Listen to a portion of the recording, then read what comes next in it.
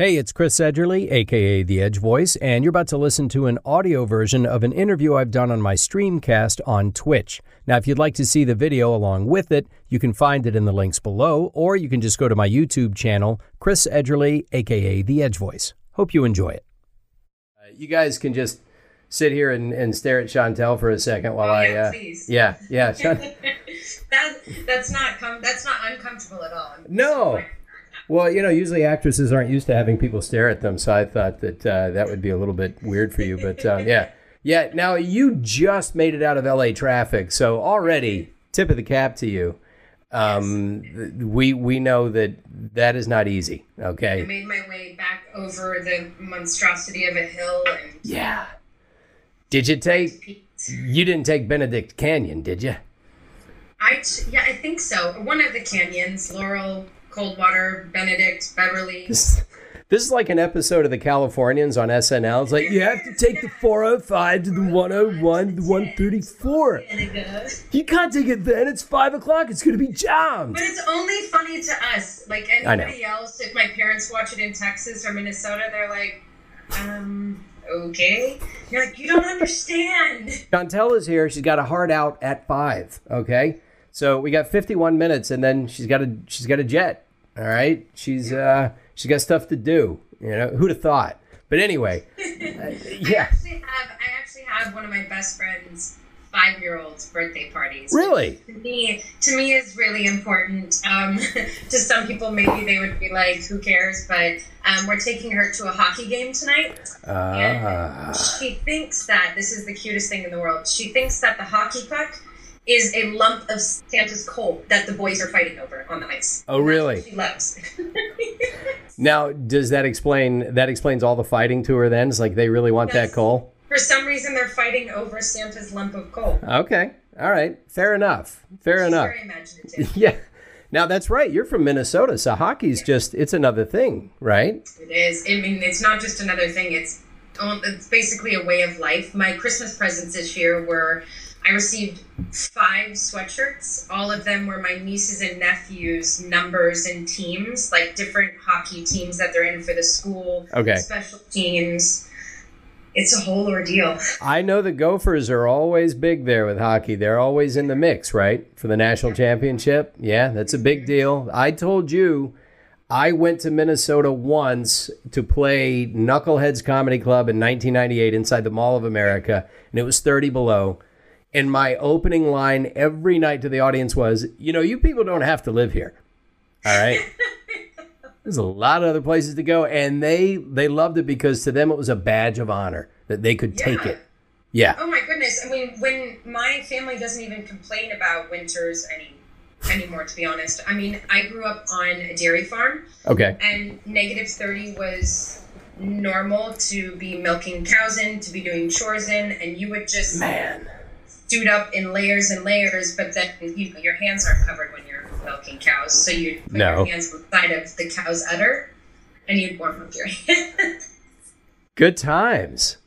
The cow's udder, even. Mm-hmm. Okay, so you grow up on a farm. I mean, this is almost Frank Capra-esque. You come from a Minnesota farm, and now you're on stage and screen. Does it sound a little too on the nose for you that you actually got away with doing that? Like, I can't believe it. No, I mean, it's crazy because I still feel as though my story is unique in a sense where I didn't grow up dreaming of this job, because really? I grew up on a farm with practical jobs and parents who were entrepreneurs. My parents divorced when I was young, and my mom and my stepdad owned Subway restaurants. Oh, really? And my father and my stepmom ran a farm. So I was never exposed. We didn't have a TV at the farmhouse. I think maybe my parents did in their room, but we were always outside. We were imagining we had forts. I don't know. It wasn't on my radar or understanding that it was a career choice, especially not even in college. It was just a hobby. Right. Something that I did that I enjoyed while I was going to college. And I feel as though I still wake up and I think, how in the fuck is this my job? What?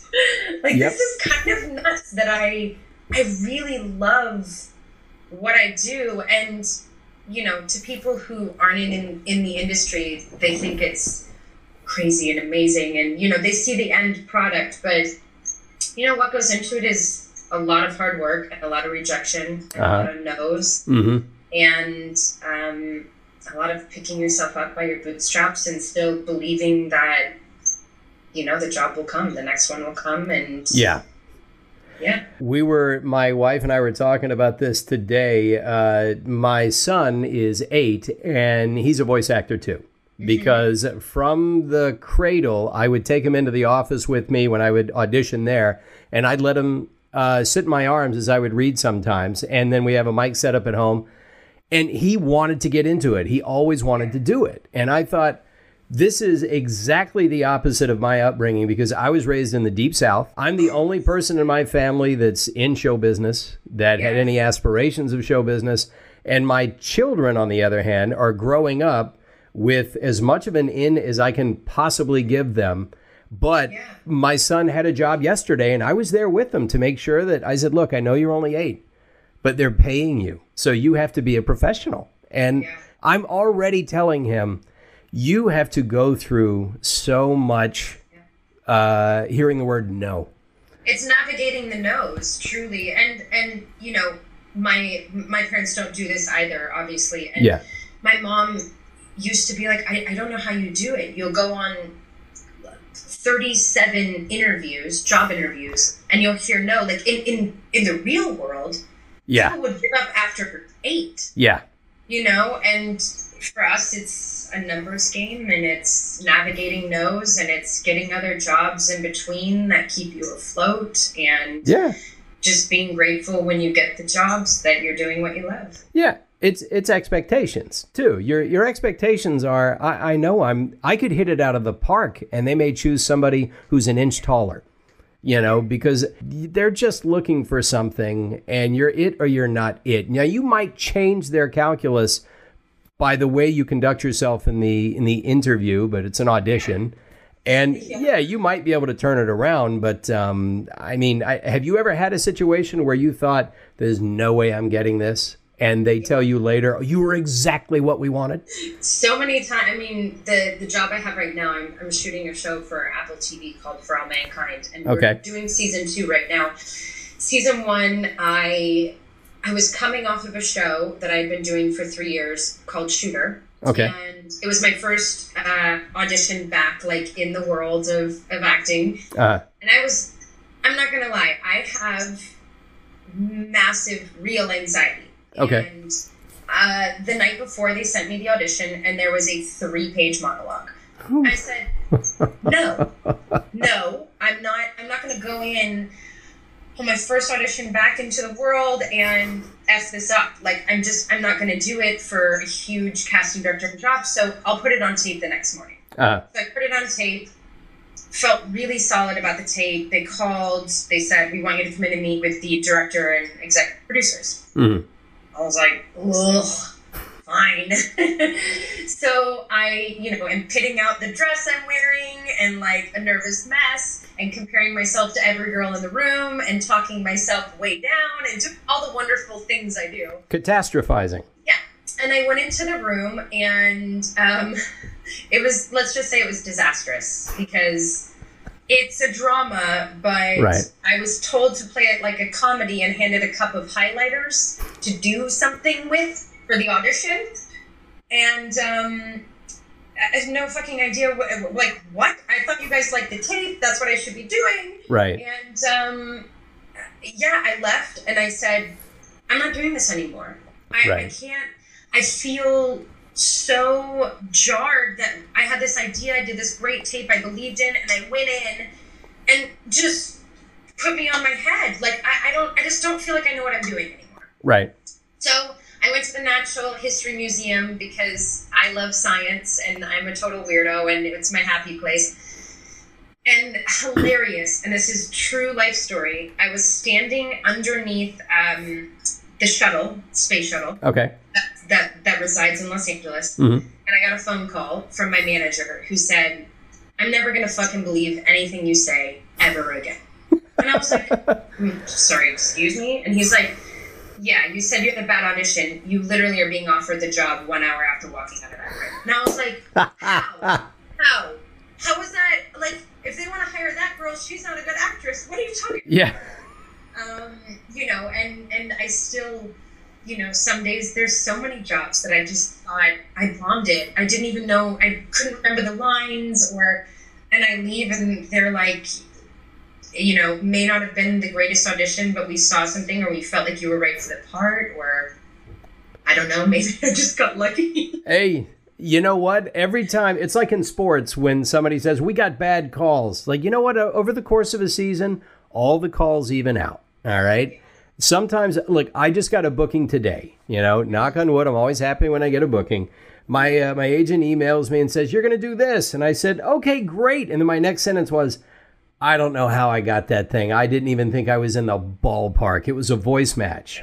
And I'm a pretty good mimic. It's a lot of what I do is mimicry. And I said, there's no way I'm getting this. There's just no way I'm getting this. And I get the email. Yeah, they're just checking your avails. Yeah, you got it. I'm not just saying this because we're supposed to be talking about Apex, but I could say that because I've maybe done 40 auditions in voiceover, and it was just something that was like, I don't know, let's do it. Sounds fun. Yeah. You know, me and my sister do funny, silly, stupid voices, and I don't know, whatever. Yeah. And I remember, you know, you'll send in stuff you won't even hear a peep. Whatever, okay. Yeah, you just don't hear. And I remember they were like, oh, they want you to, I sit in my shoe closet and I like record I don't have a big fancy studio. You don't need one. You don't need one. I recorded it and sent it in, and, you know, they said they want you to go in. And hilariously, I was bright blonde at the time, and I wore like light pink, and, you know, I walk into this audition and they show me a picture of, you know, the mock-up for Wraith, and I was like, yeah. Oh my God. Like in my mind, because I'm used to acting, I'm like, I look nothing like this girl, and I'm like, it's voice acting. Yeah, it doesn't matter. I never in a million years would have thought, and I still commend them for sticking with me, because there's times I don't know what I'm doing, and there's times they ask me to do stuff, and I'm like, I don't know, let's try it. I don't know what I'm doing, but let's fail and figure it out. Well, remember, I'm a robot, so they show me pictures, and I think, okay. But voiceover is what I do, and by the way, booking one thing after 40 auditions is pretty good in voiceover. I don't even get 1% of what I read for, but I read for a lot. I mean, I would say April was coming up on 20 years for me of doing it in LA, and I would say easily 10, 15,000 auditions over that time. And it is numbers. Oh, I wanted to bring this up before I forgot. Cosmic coincidence, I think. But all right, okay. My character is Pathfinder. Your co-star, one of your co-stars in The Boys is Carl Urban, correct? Yeah. Okay. Let's see. You were also a guest on the Craig Ferguson talk show, yes. Correct? Okay. I have voice matched both of those actors.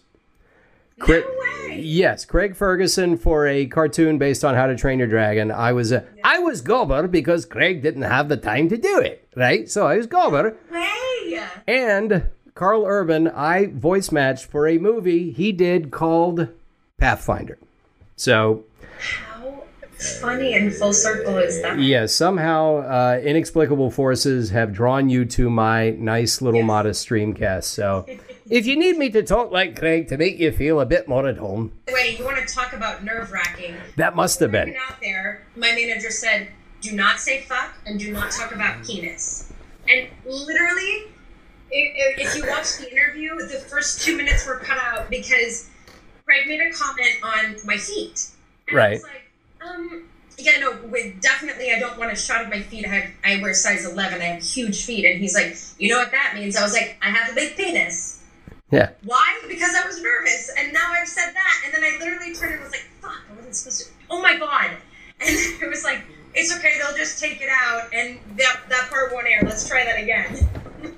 Hey, I watched Yeah, I watched that interview to get a sense of like who you were. And as I'm watching this, because remember, I spent 20 years as a stand-up comic too. Yeah. I'm watching this and I'm thinking, why didn't they make a joke about it having a big penis? It's right there for them. Oh, no, I did. And now I realize, okay, you know what?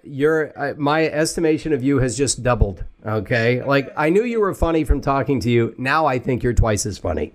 So great. I mean, good for you. It just felt like, for some reason, I mean, the easiest jokes in the world are penis and poop jokes. Of course they are. Everybody can relate, and that was why my manager said to me, because he knows me and has known me since I was 20 years old. Okay. He's like, don't do it. You drop the F-bomb too much, and you always go for penis and poop jokes, so just don't do it. And I'm like, yeah, I know, I won't, for sure not.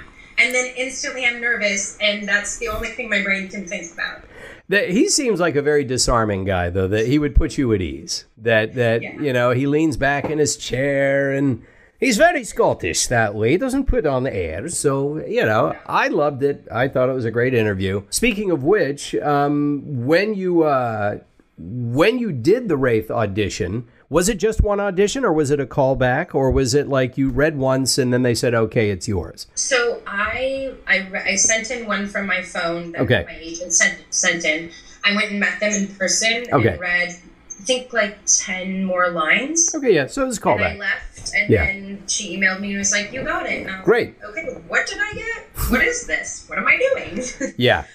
And my favorite story to tell, and this is just going to, you know, ultimately I'm sure come back and bite me, but like doing the character stuff in Wraith's voice is so great and so easy, and I can lock in. It's the shouting cues and commands and pings and stuff that I start to say words and I'm like, is this even a word? What is this? I've said it so many times. What are words? How do letters make words? And you're like, That is a very common phenomenon. I've done a lot of video games. I don't do as many as I used to because they're blood throats. You end up dying a lot and screaming. And I said I can't keep doing that. But there are sometimes you'll get a page and you'll see 100 lines, and they're the most mundane, tedious lines possible because they have to be. And after you say them a few times, you're just realizing I'm just throwing syllables together at this point. Yeah. I don't know what I'm saying. And I start to get like this existential, like, who came up with words? What are words? Yeah. What is the sound? Oh, yeah. So Eric, I remember when we went through like all the efforts. So like the punching, the kicking, and I'm a pretty active girl, so most of it I understood, and I died before on screen, so I had to make sounds, and obviously they're quite exaggerated. But the one thing was they asked me, so we want to do one where like you get electrocuted and then you like die. And I was like, oh. So in my head, I'm like thinking about it for a second, and I was like, yeah, I can do that. What was in my head and what came out of my mouth were two very different things. So they're like, okay, go ahead. And in my head, it was like this great electrocution. What came out of my mouth sounded like Beavis and Butthead, and I went,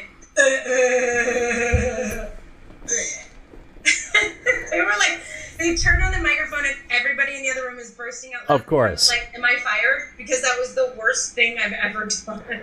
No, we're going to use that for the Shetland pony death we have coming up later. It's worked out great.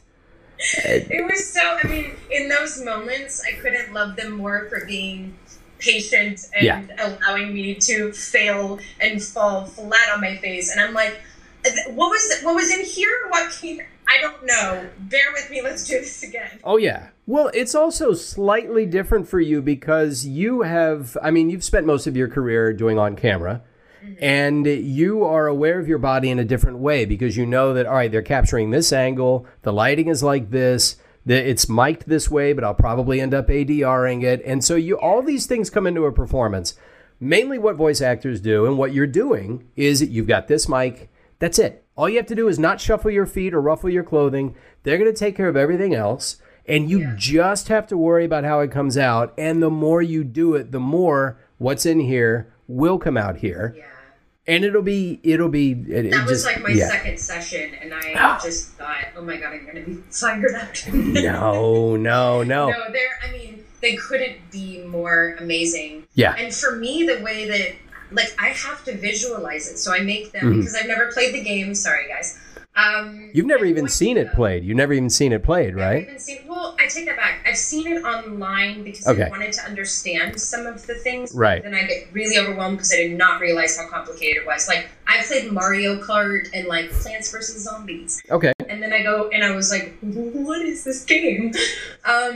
So I make them describe stuff to me so that, for me, if I can visualize things like, I'll say, I'm trying to think of ones that I'm allowed to say. But like if something is incoming, I have to visually think of where I am in the game. So it helped me to kind of watch other people playing it so I can see the world, or, sniper spotted us. I have to think of like where I would kind of see that person, or if I'm yelling, I have to think of where my squad is or who I'm talking to. So for me, it's highly visual. So the more I think that I see it and understand it, the better I'll get. Well, here's what's funny. Speaking very broadly, when it comes to on-camera acting and stage acting, there's essentially two schools of thought, which is you pretend. It's a little more superficial. You just play pretend, or you really convince yourself you're in that situation. You put yourself through the emotional process of it. Both, to me, are equally valid because it's about whether or not it's a believable performance. Yeah. What you just described is you're organically trying to place yourself in that situation. I do almost none of that. For me, I become this little kid. Oh, if there's a bomb coming to my head, there's a bomb coming to my head. I just do whatever I need to do. Mechanically, it works. When I do something that is a bit more emotionally involved, yes, like I did for a Respawn game, I did some performance capture a couple of weeks ago, and there was crying. There had to be a scene where it happened, and we're actors, the emotions are always right here. Yep, always. It was not hard to let them out, but it's just whatever is required. So whatever you're doing, because I was going to compliment you, I really like your performance in this game, and not just the really heavy stuff, the mundane stuff you're doing. I thought she really did that line well. Just something very simple. I thought that's a very good natural read. I really like that. So whatever it is you're doing, keep doing it. On camera, I think I've lived a lot of life. And so there's a certain depth that I can't hide. Yeah. And what's interesting is with Wraith, everything is hidden and locked away. Right. And even the other day, I was in there and we were doing stuff for season 4, and there was this line, and I said to them, she would never say that. She would never want anybody to know that. Oh, really? And they were like, you're right. Let's take it out. And I was like, it's just like never. That's a tiny thorn in her side, a bit of a weakness she wouldn't want to show unless we're going that way. But the Wraith I know is everything's extremely monotone, tough, covered up. And it was interesting to do like her origin story and to get to voice the tough Wraith and then the Wraith before she went through everything, and think about the differences in voices and the pitch tones and just conveying emotion in a different Wraith versus the Wraith that locks everything away. And it's interesting for me because coming from film and TV to think about it that way. But the same thing, I had to visualize it. I was like, you have to show me because I have to be able to understand so that I can do my job. Yeah. Well, that is the interesting thing about Wraith is obviously this is a character that has gone through quite a bit of trauma. Mm-hmm. Right. And so they chose me. Well, just kidding. I have none, of course. Of course. That's why we never like to open ourselves up to people in that way. Yeah. But that's the thing is that I understand when somebody tells me they've gone through anxiety. I certainly know what that's like. I myself have no problem letting it out in the service of a character because I've found that I can bottle it back up or not even bottle it. I know how to manage that energy. But I went through, because we were talking about this, I didn't get a chance to share it, but about 15 years ago, I did cognitive behavioral therapy. Worked very well for me. That was what I did. My uncle's a psychologist. He said, I recommend this for you because you're having issues with anxiety. And I was in it for about 4 years. Generally, you don't do it for that long, but mine was sort of a systems overhaul. And so, and the last couple of years, I was mainly checking in once a month. But it taught me a skill set. And, I work on it every day. But a lot of what you have revealed in an interview that I brought up was that your anxiety, things like that bother you, you found that mindfulness, being in the present moment, being gracious, being in a state of gratitude always helps. These are the exact things that I practice every morning when I start my day to be able to manage wherever that crazy mental energy, I hesitate to use the word crazy, I mean frenetic mental energy. No, it feels that way. It feels that way. Yeah, it's hard to harness it, but that skill set, and I didn't realize later that I had honed some of that through performing and acting. Taking that energy and bottling it, or just rather bottlenecking it towards one focus, one purpose. I was able to take some of that, repurpose it, and use it in my daily life. And having 2 kids, you use that. You better manage those emotions. Yes, very much so. But I was wondering then, with your experiences with anxiety, how do you channel that? How do you channel that energy? And then how do you give yourself access to it if you're going to authentically portray a character like Wraith or anyone you play on screen? Yeah. Like your character in The Boys has obviously gone through quite a bit, and I can't wait for season 2 to find out. Yeah. Yes. Okay. So back to your answer. I'm sorry I cut you off. It's an interesting process, self-discovery, and I've been in therapy for almost 14 years. Okay. And I had like a complete and utter mental breakdown and couldn't see my way through. And I have amazing friends who are in therapy and God suggested a therapist. And she's always been my therapist. We work a lot with PTSD from extremely traumatic events that started when I was 5 years old and through life. And, it was so hard for me when I did that interview because they would ask me questions and I found myself, I got really lucky because I got to type the interview out. Yeah. I found myself starting to write something honest and then stopping and being like, I can't say this. I need to like one of the questions, like, what's the first thing you do when you wake up in the morning? I'm like, go pee and feed my animals. And then I was like, well, I can't say that. Like, I have to be like, oh, I meditate. And I'm like, oh my gosh, the times I actually get to do that and start my day by saying 10 things I'm grateful for or meditating is like 3 times a month. Would I like it to be more? Am I working on it? Yes. But what's my truth? And even if my truth, and then I find myself judging my answer and being like, oh, I'm not funny or I'm not interesting. And I'm like, but that's not my purpose. My purpose is just to be as real and truthful and mundane or boring or whatever anybody else feels as I truly am. And the truth is, I would love to be more healed and whole and, pause and try to find gratitude in moments when things are really hard. And sometimes it happens and sometimes it doesn't. Right. And sometimes I spiral so far out of control, and then sometimes I give myself a huge fucking pat on the back because I did some massive self-talk and the next time I could not do it. And that's, I always think that's the evolution in it. The evolution starts with awareness and the desire to want to heal. And I always think, because some people will judge and be like, oh my gosh, you've been in therapy for so long. Like, aren't you like better now? And you're like, this isn't the flu. Right.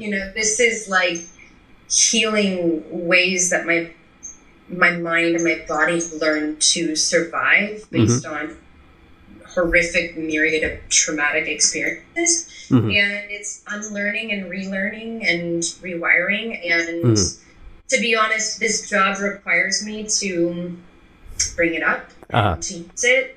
And it's funny, it's really easy for me to always access it. The truth of the matter is sometimes I lose myself in the pain because I found the struggle is, okay, there's going to be a death and you have to go through it, let's say. okay, I'm going to go through the emotions and feel it. And I'm feeling it, and we're reporting it, and cut. Oh, oh, let's go get a brownie from Crafty. Yeah.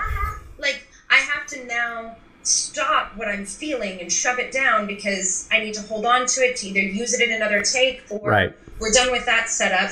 We're moving on to another scene, and now you're baking a birthday cake. And you're like, okay. And I get in my car, and I think, oh my God, I can't cry anymore. And then I just lose it because I realize I never got to finish that emotion. I just had to cut it off. And I allow myself the space to process, you know, usually in the safety bubble of my car, which I'm sure people around me are like, that girl over there bawling in her car. It's LA. They don't think anything about that. Do you know the conversations I have with myself in my car, thanks to people thinking I'm just on the phone? Yeah. Oh, that guy's in a conference call. No, I'm just hearing the sound of my own voice. But it is true. And I think everything I went through in my life has serviced my work, but I would say it doesn't always service healing. And sometimes my therapist will be like, Jesus, can you do a comedy? And I'm like, I don't know if that'll be any better because supposedly comedy comes from pain. A lot of pain. I'm sure I'd be good at it, but like then I just have to cover it and I can't feel it. And you know, like, well, okay. But yes. The therapist I used, he's passed away since. May he rest in peace. But he used to tell me, he drilled this stuff into my head. The purpose of cognitive behavioral therapy is almost you're like a soldier. I'm giving you the skill set so you can use it on yourself later so you don't come back. But I remember all this stuff. I remember I told you I took Krav Maga for a little bit. They just beat the shit out of you and base it on human reflexes. And after a while, you just internalize this stuff and you react. And a lot of what I do is I practice what he taught me. One of the things he taught me is that he said, by the way, the stuff I'm teaching you, well, yeah, he said, the stuff I'm teaching you, you're never going to get it right 100% of the time. If you can do this stuff 75% of the time, you are going to have a great life full of things you didn't want, full of things that went wrong, full of times where you messed up. But I am teaching you this skill set so that you can say, okay, did that wrong? Learn the lesson, separate the lesson from the experience, move on. And as far as congratulating yourself, I have probably made people feel a little weird because sometimes I will literally pat myself on the back when it occurs to me, I did that really well. You know what? Good for you. Yeah. I think you have to do that. That is how self-esteem arises from yourself, that you have to get the gratification from you. You're the authority on how you feel. And so it sounds to me like whatever you've been doing, you are one person 14 years ago. The person you are now must be a damn sight different. A person who's grown quite a bit. I would like to think that I've gained a massive amount of awareness and understanding. And my other biggest thing, and I talked about this in the interview, was understanding how freeing forgiveness is and that I don't have to take ownership of the pain and that it can be there, but I don't have to feel like that doesn't have to define that experience because usually it's not something I've brought upon myself or caused that I'm kind of working through. And you know, if I don't forgive and I don't free myself, then the same pattern I'm just going to accept or expect. And you know, it's such a tricky thing, and I'm so open when I meet people and I talk to people.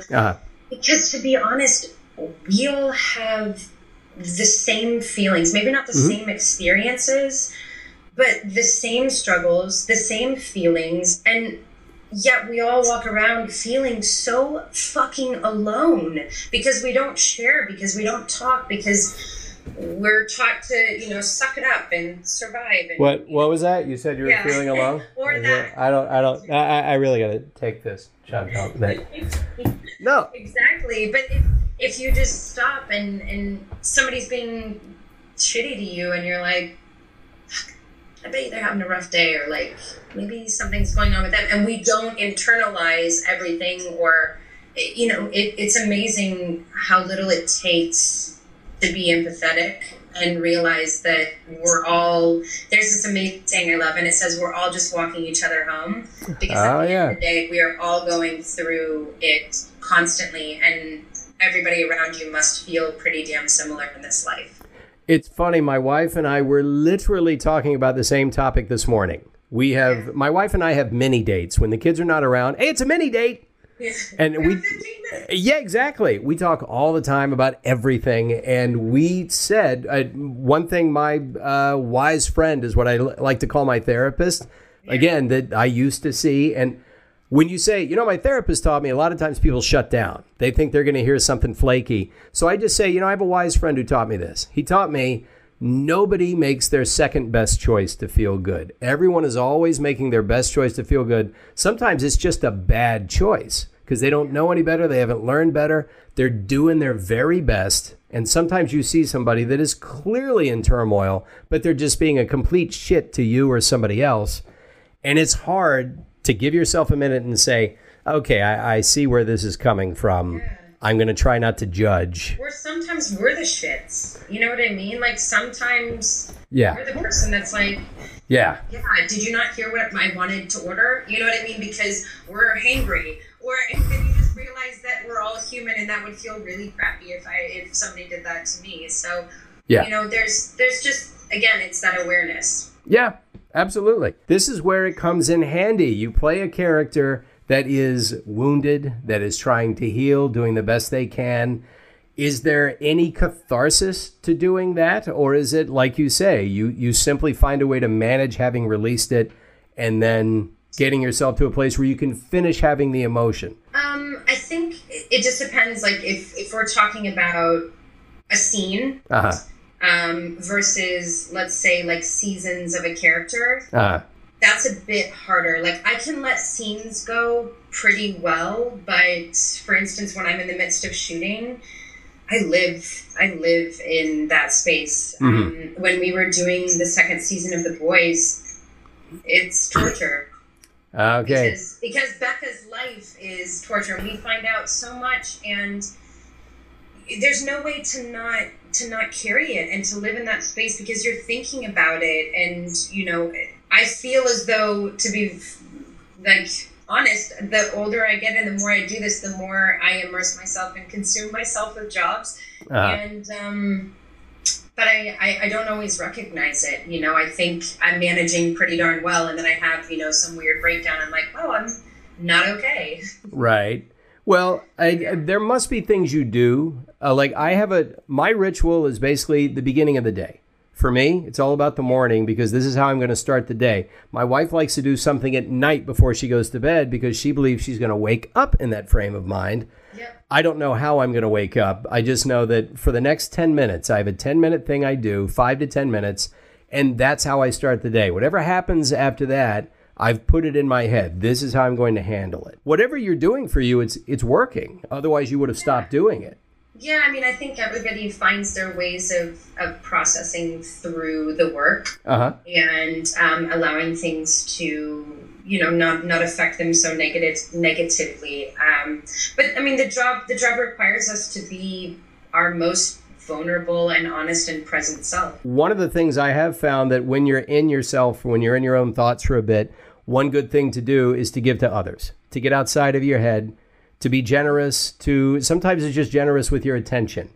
But you have basically a real charitable cause that you like to go to bat for, correct? May I bring it up at the risk? Okay. I always want to talk about it. Yes. My granddad, when he was 88, he had a good long life, but he died of lung cancer. He didn't smoke. Yeah. That's, How long ago was it? He died in 1998. And he lived with a smoker for 50 years, and I don't know if they can prove that secondhand smoke does anything. I have no idea. Yes, it does. It does. Okay. On top of that, he was born in 1910, so I have a feeling that he was probably around a lot of asbestos, lead paint, who knows. But, look, he's lucky. He made it to 88. Yeah. But you work for a charity or work with a charity, I believe, called Lung Force? Yep. Okay. It's a division of the American Lung Association that they started a little over 5 years ago. And my grandmother was a non-smoker. Nobody in her family was a smoker, and she basically like helped raise me. She was like my second mom. My mom had me young and divorced young, and we lived in a small town. So you're raised by your aunts and your grandparents and family. She was a really important human being to me, and when she was diagnosed, it was such a shock for me, for my whole family, because the association is what it is still now, which is the stigma of, well, was she a smoker? How did grandma get lung cancer? She never smoked a day in her life. Nobody around her smoked, but that's the only way. And we went through the 6-month battle, and I was there the day my grandma had her lung taken out. I was there the day she started chemo. I was there the day we cut all her hair off. I lived in a hospice with her. And it was brutal. It was a really tough road, and to not understand why was the hard, or what caused it was the hardest part. And not that I think that it would have somehow healed us, but it wasn't until she passed away that I found Lung Force by the grace of what I think is my grandmother. My sister there was a job opening, and with the Lung Force office in Austin, and my whole family learned about it, and I started to educate myself. Unfortunately, after she passed, with more information, and we tested the house and found out that it was radon. The most heartbreaking part is that radon can be mitigated, and had we known, maybe my grandma would still be here. So going throughout the process with her of the end of life allowed for a lot of conversations, and she would always just tell me, I just want to, I don't know, inspire people. I just want to help save people's lives. And I think of how many people she saved just by us having conversations and me being able, in moments like this, to share her story. And it's the only way I can truly survive my days without her, is feeling like when I have these conversations, I'm doing the work that she would be doing, because she was the most selfless human being ever. And I think of people that have tested their homes, found radon, and mitigated it, that I know and that I've spoken to, and thinking, oh, good. Or the people who stopped smoking and went and got a scan, or been around secondhand smoking, went and got a scan, and just the awareness. That's what ignites it, the education. And it's a tough cancer, because nobody deserves it.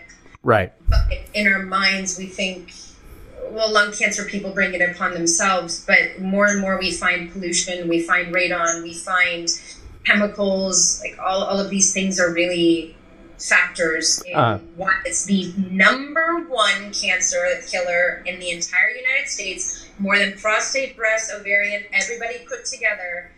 Really? Yep. I did not know that. Huh. Yeah, it's the facts when I learned them felt like, holy hell, why don't we talk about this more? Like, oh, I'm sorry, radon kills more people a year in the US than guns do. Why don't we talk about this? Like, really?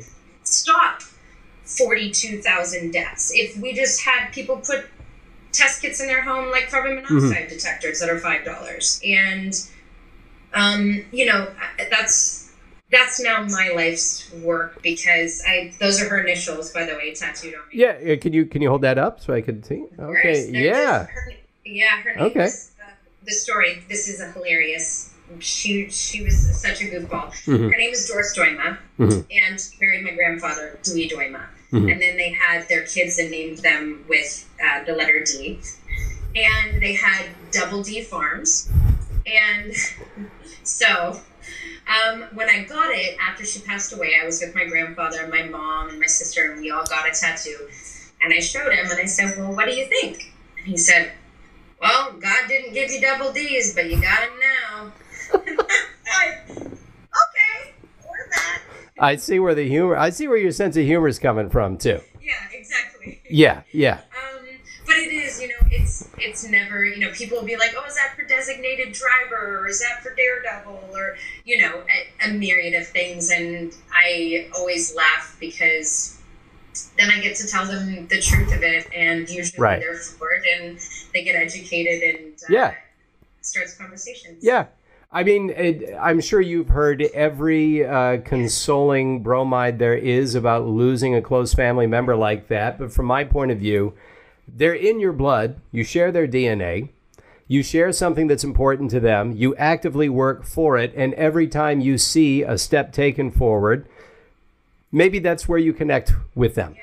Once again. You know how many times I'm like, I'm going to delete my social media. And then I think, no, because in the last 5 years since my grandma's passed, only through social media, I've raised over $125,000 for the American Lung Association. So we're not going to delete it. Right. We'll deal with it, and we're going to use it for positivity and spreading awareness and educating and fundraising, and it's going to do some fucking good. Yeah, that's odd because usually social media is always very calm and measured and nuanced, and I can't imagine how you could have had a negative experience. Yeah, that's so weird. But never. Okay. Does anybody have questions? Should we have answered questions? Well, I'm sure they have tons of questions, but they got into your story. By the way, they're all sending you hugs. They're sending you massive amounts of hugs. But let's spend a minute on questions. And if you have a minute at the end, we'll do a little Pathfinder Wraith improv. Which I told you would basically just be eye rolls. Rolling you and rolling her eyes. Pathfinder doesn't mind looking like a buffoon. Neither do I. So we're in good shape there. Okay. Would you like to return to the Flash if possible? Tech Savvy Gamer is a huge fan of your character. Patty Spivot, or as I call her, P-Spivs. Okay. I would, I was so bummed out when I left that show because Grant and I had the best time and we had great chemistry. We had so much fun. I still stay in touch with him and with Danielle, who plays Laura Frost. I don't know. I don't know if too much time has passed and he's now married on the show and how that would all work. But in a dream scenario, I just loved the character because I felt like she was as dorky as I was, and I got to be I got to use my real laugh and got to really be a big dork and nerd out on things. So, and also I love graphic novels. So any day. I would nice. One of my mods, Metal Chick is her gamer tag. She is an actress and model herself, and she really looks up to you. And hearing your story, she says, is very similar to what happened to her. She would like to know how you got started in that world, modeling and acting and all that. I had an agent in my modeling world that told me, quote, I was 10 burgers ahead and 50 shits behind. AKA, I could not be a model anymore. And good God, that is a truly awful. That is a truly awful. No, I think that I've actually never heard that phrase, and I'm a comic. I've heard it all. I have family in Texas. I've never heard that. That is a horrible thing to say. But anyway, maybe we do commercials because you could be just a regular girl then. And I said, okay, sure. I'm working 3 other jobs, putting myself through college. Whatever I can do, sure. And I'd always done theater my entire life, and I started off doing commercials, and this was a very different world, 14 years ago, where I was actually being flown out to LA to test for shows. Okay. Nowadays, that doesn't happen. Right. And I got flown out, and when I didn't get a show, my agent out here, who my Texas agent set me up with, was like, shit or get off the pot, come out for a pilot season. I was like, what's pilot season? He's like, basically it's a trust fall where nobody catches you. So come out and try it. And I did. And I moved out here with $5,000 and I said, when I run out, I'll go back and go to college. And I haven't gone back to college, so. Hey, and $5,000 in LA is 3 days. So you obviously did well. We won't even get into the type of living environment that I had. Yeah, I'm sure. Rusty Robot 7 here would like to know, would you do a Wraith Apex movie, hypothetical, and what would the challenges be? I'm guessing, in your case, you could actually do the on-camera movie. I'd have to do the voice of whatever robot, but most likely I'm betting it would be an animated movie. But I guess another way to put it is, are you enjoying your time in the voiceover world, and would you like it to continue with Rafe? Oh, goodness, yes. I love finding out more and more of the backstory and the way that, eventually they're going to connect characters. And I love the story and the character building part of it. Come here. Sorry. Hi, bud.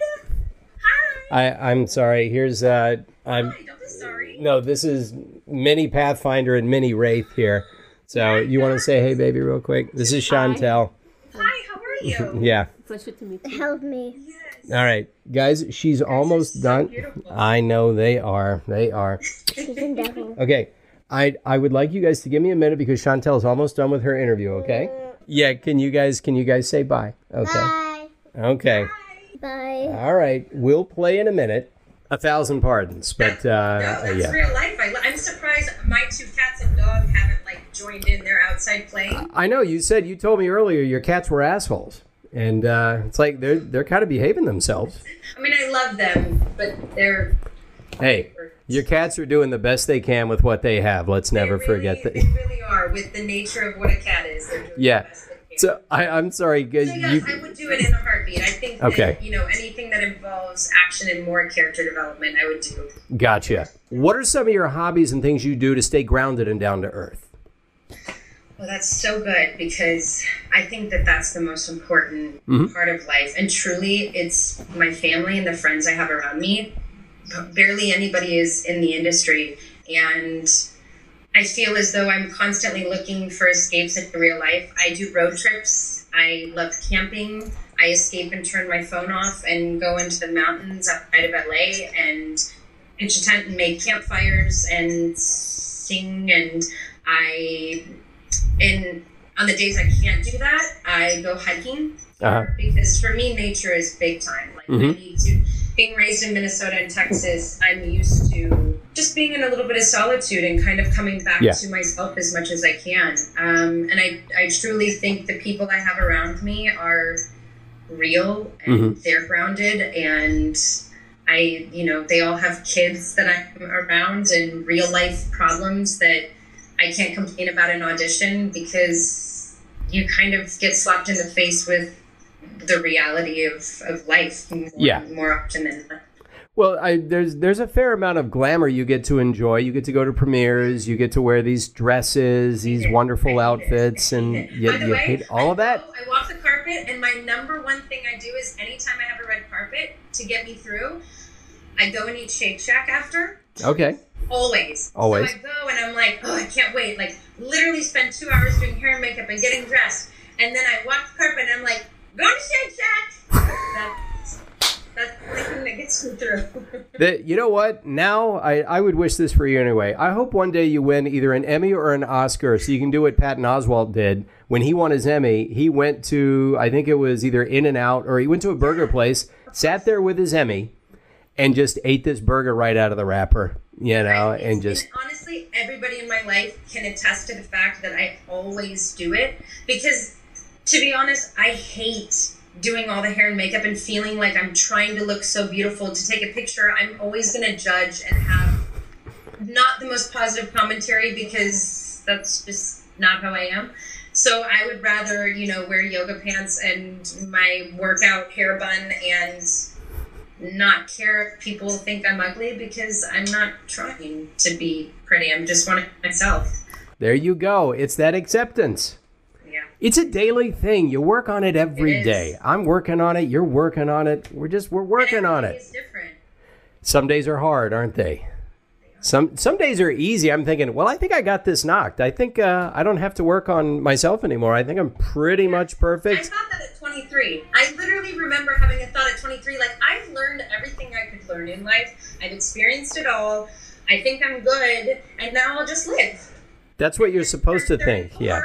And I'm like, oh, just kidding. And I'm sure I'm going to turn 44 and feel the same way looking back. I can tell you at 23, I thought the exact same thing. Everything hit the wall for me at 34. It just went tits up, as a friend of mine likes to say. All of my flaws, every flawed piece of thinking shoved back in my face by my own ruinous expectations, by life, everything. And boom, next thing you know, hey, I'm in cognitive behavioral therapy, straighten it all out. Yeah. But it worked. I got an early start on it, at least. At least it won't hit me in the face at 34.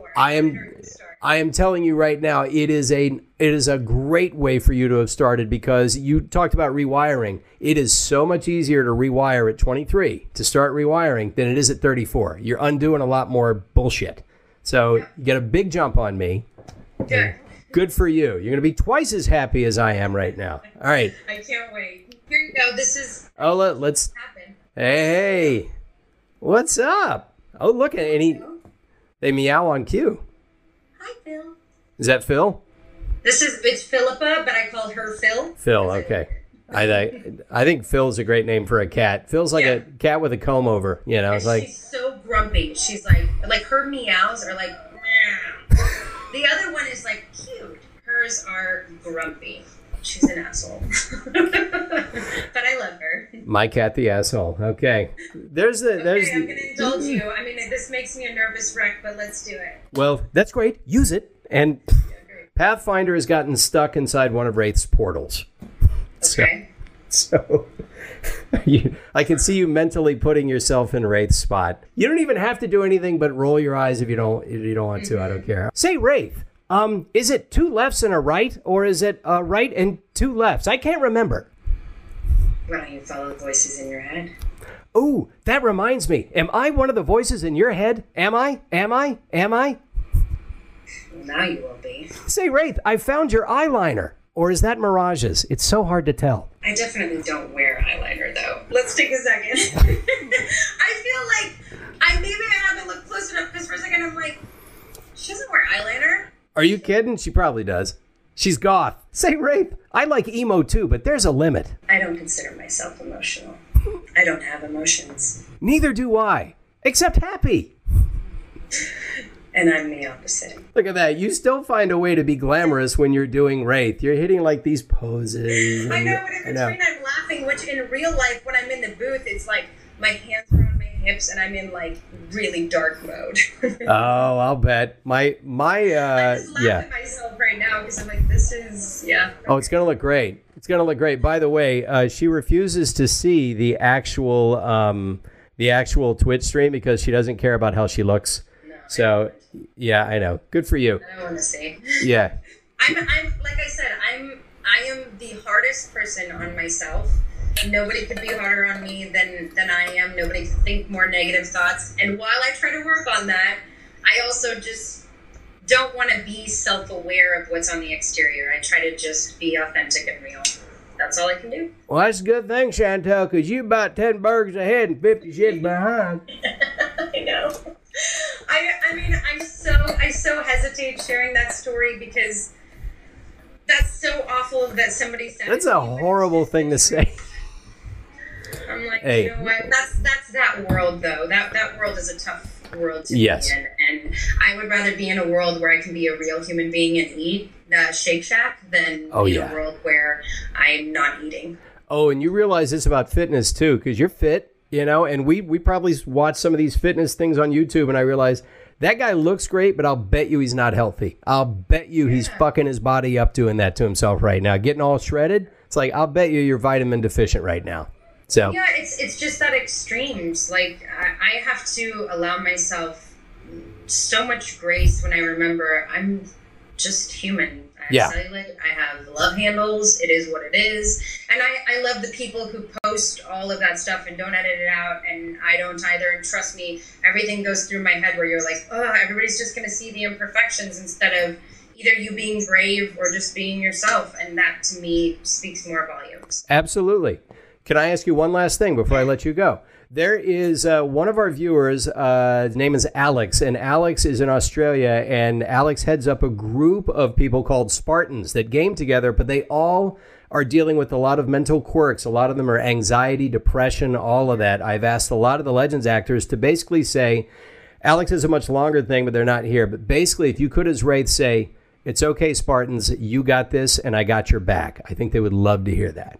Okay, Spartans, you got this, and I got your back. I love that they do that, though, and I love the community. I can't tell you how many people I meet that I didn't know game, like Chad, I'm going to call him out, who's one of my sound guys on set, and his brother Josh. They're massive gamers, and I mentioned something the other day, and they're like, holy shit, that's your voice? Because it's not, the same as my character Karen. Right, literally. right. Karen and Wraith couldn't be any different, but it's amazing to see the community that it creates. Just like, to be honest, sports or anything else, it creates a community, and I think that as long as it's friendly competition, then I'm so all for it. And I think that it allows people to bond and have that sort of friendships that they find, and it's incredible. It can be a really wonderful tool if it's used in a positive way.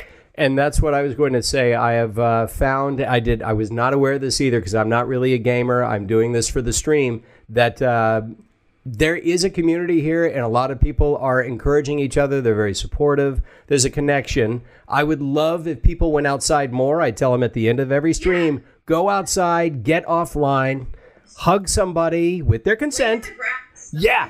I walk barefoot everywhere, even though I live in LA. And I always, I will find time to lay in grass. Just sit in stillness. This is a very big deal for people. I want you guys to get less screen time, more outside time. I can't believe I'm a streamer and I'm saying that, but I want you to do that. And so does Shantel, by God. Yes, I do. Okay. And we'll have to do this again. And yes, also, you've got to go. Now that I'm the last person and finding out that you guys hang out all the time and I'm feeling as though I'm the loser on the outside, I better get invited and everybody has to hold you guys to it. I promise we are going to invite you to our reindeer games. Okay. We'll invite you to karaoke if we ever do that again. I don't think you want to invite me to karaoke, but I'm going to come anyway. They had to sit through my song, so they're going to have to sit through yours, by God. All right. Oh, and before we go, how can people find you? How can they find out more about Lung Force and how can they find out more about you? There's a link, and there's also oh goodness, you can save stories. I'm so terrible about this. On Instagram, at the top, how there's the little circles of stuff you can save. There's a Lung Force one where I've logged information for the last few years. Lungforce.org. Also, there's a link to my page on my Instagram and my Twitter where you can read my grandmother's story. I'll be doing another, I'm doing a Lung Force climb in May. So I'll be starting to fundraise again soon. So yeah, and I have a Twitter and I have an Instagram, which is The Real Shantel, because other people took my name and they weren't real. That happens.